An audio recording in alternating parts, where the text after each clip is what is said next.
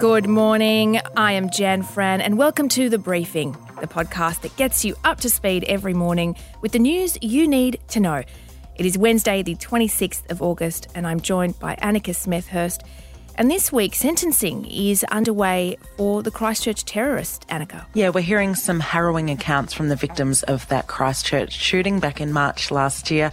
Those brave people have had to face the gunman for the first time, and we were lucky enough to hear from one of them this morning, an amazing first-hand account coming up. We should show him we are strong and we are united. It will be hard. It's not easy, especially when you know the person who killed our friends, our brothers, sisters, and he just in front of you, just 5 meters far away from you. Before that, let's get the big stories of the day. First to some developing news. 366 return travellers are currently being evacuated from a Travelodge hotel in Sydney's inner east after it was deemed unfit for quarantine. Yeah, police say they regularly audit the 16 Sydney hotels involved in the program, and this one just did not meet expectations. Here is what one guest, Lauren, told the ABC last night. The tables were sticky. There was white powder all over the carpet. There was clumps of someone's hair on the couch. The bathroom was so dirty, I didn't even feel comfortable walking into it. So it was really, really devastating. That does not sound too good. Look, there were 3 new cases in the state yesterday, one of them in hotel quarantine. The other 2 are linked to known outbreaks. Meantime, in Victoria, the Masked Singer outbreak has grown to 16. All up, there were 148 new cases in the state yesterday. Victoria's Chief Health Officer, Brett Sutton, though, reckons that we might start seeing infections in the double digits soon. I do hope that we can get under 100 next week and even lower the following week. It is trending in the right direction. We sure hope you're right.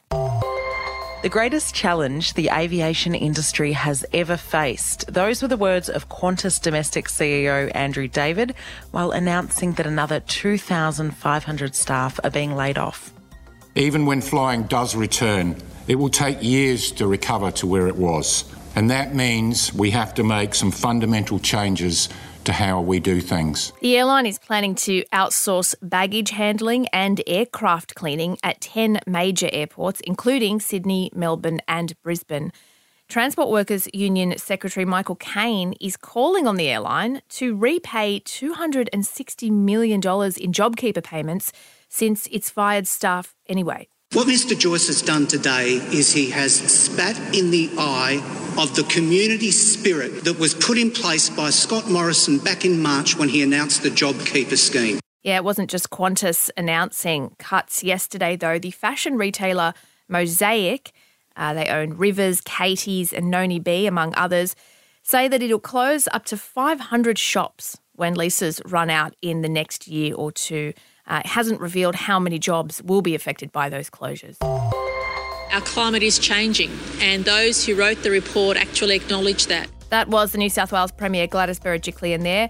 Now, the report that she's talking about was handed down by an inquiry into the deadly summer bushfires that warn that we can only do so much to prevent and tackle fires in the face of climate change. The state government has accepted all 76 recommendations from the inquiry's findings.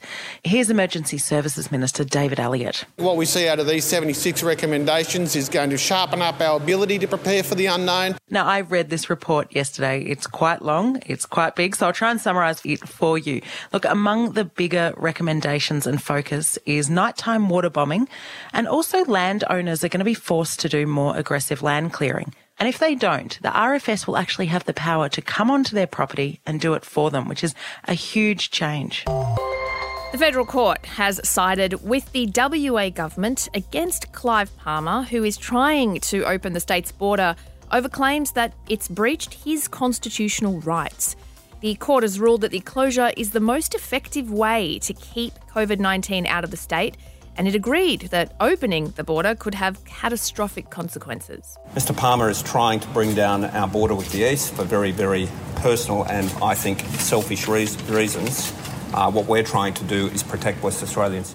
That was the Western Australian Premier Mark McGowan there. Look, Palmer argued that the closure was unconstitutional because it impacted his ability to do trade and business and it limited free movement for Australians. The case will now head to the High Court, and the Premier is expecting a good result there too. Well, we're very confident because the facts show that the borders have saved people's lives, that there could have been catastrophic outbreaks here in Western Australia but for the border. Now, WA hasn't had community transmission in well over 100 days. They're very proud of that, and they attribute that in some significant part to the fact that the borders have remained closed with the East.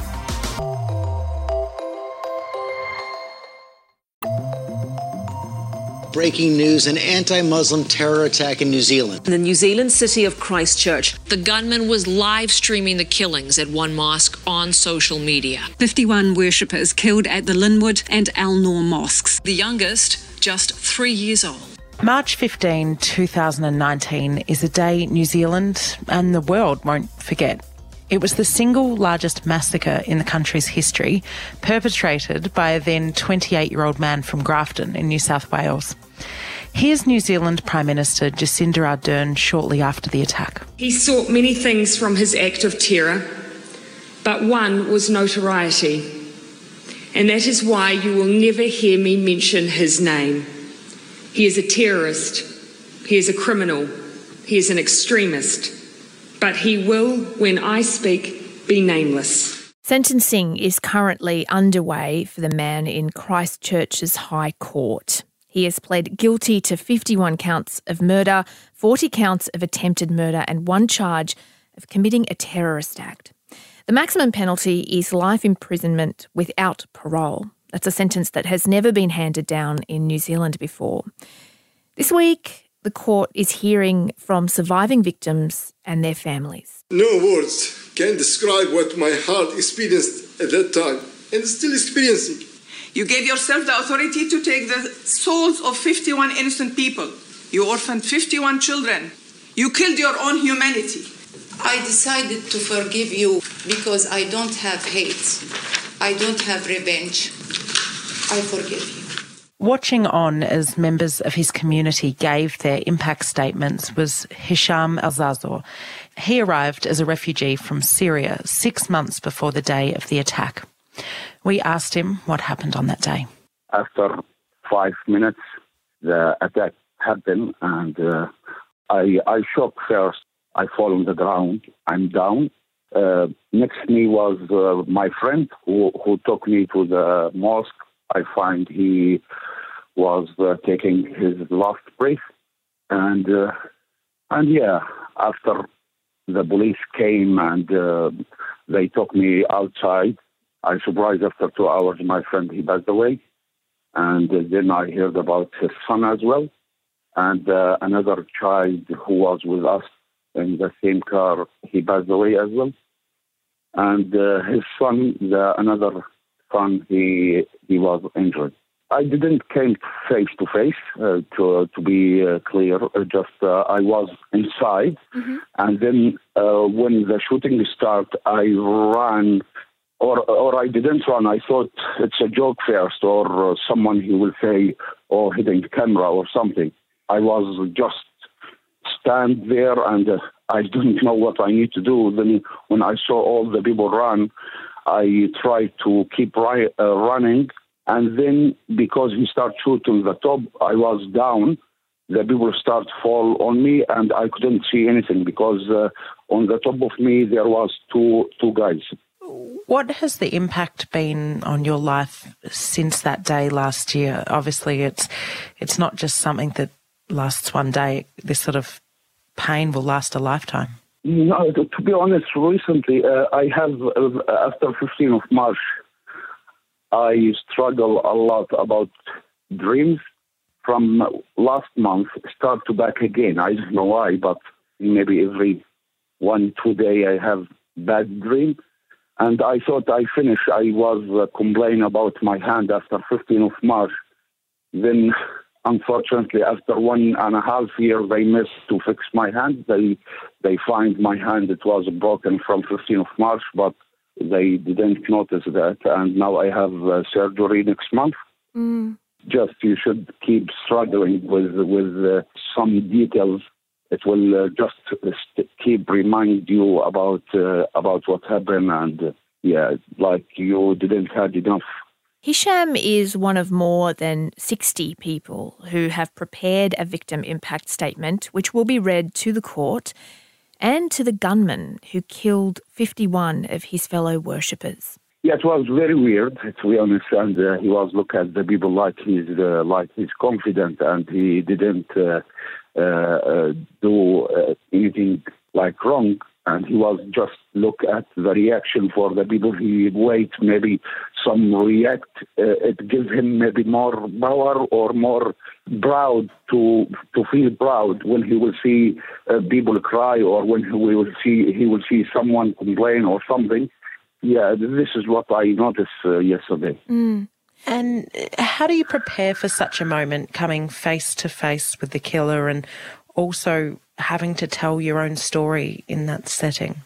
You know, it's even now I don't know what of course, I will be maybe more quiet, but from inside, just it's not easy. Even now I don't know if I will read my impact statement or I will let someone to read it. But because I'm confused, and we should show him we are strong and we are united. It will be hard. It's not easy, especially when you know the person who killed our friends, our brothers, sisters, and he just in front of you, just 5 meters far away from you. Yeah, it's not easy, especially by his react, and yesterday someone he forgave him. What did you think about that? You watched as one of your community members said that she forgives the man who did this. What do you think about that? I don't know. Some people they have the choice, and I don't know what they think. For me, this is my opinion. I can't forgive someone he killed 52 people, and the problem is when I read the summary, 25 page, I read the summary, his comment it was he feels sorry because he didn't kill more. It's like a slight joke, you can't forgive someone, he still thinks he's right and he's sorry. I tell him I'm sorry because you killed me, and then he will tell me, but I am sorry because I didn't kill more. If you could say one thing to the man who did this, what would it be? Well,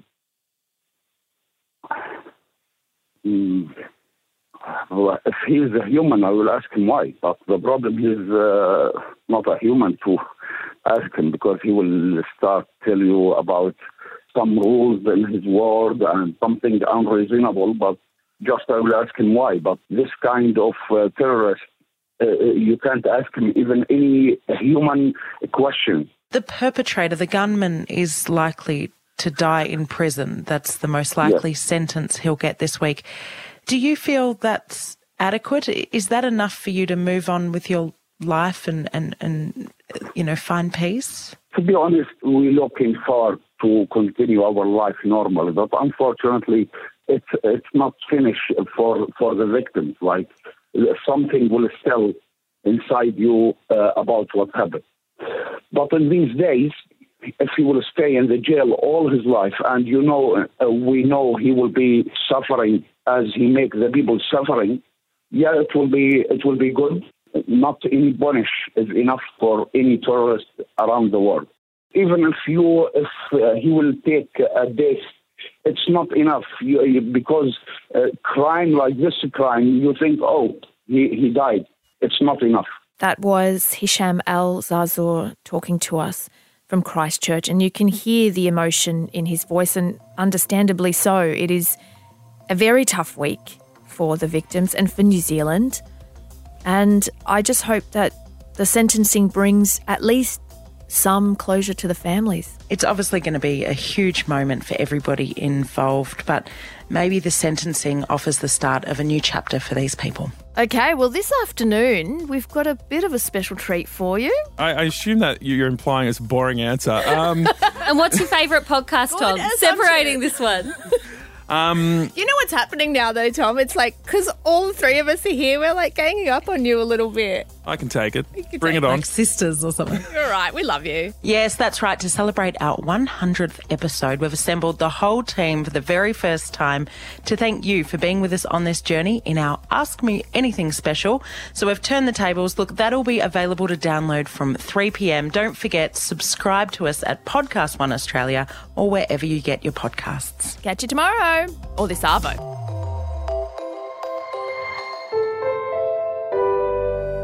A Podcast One production.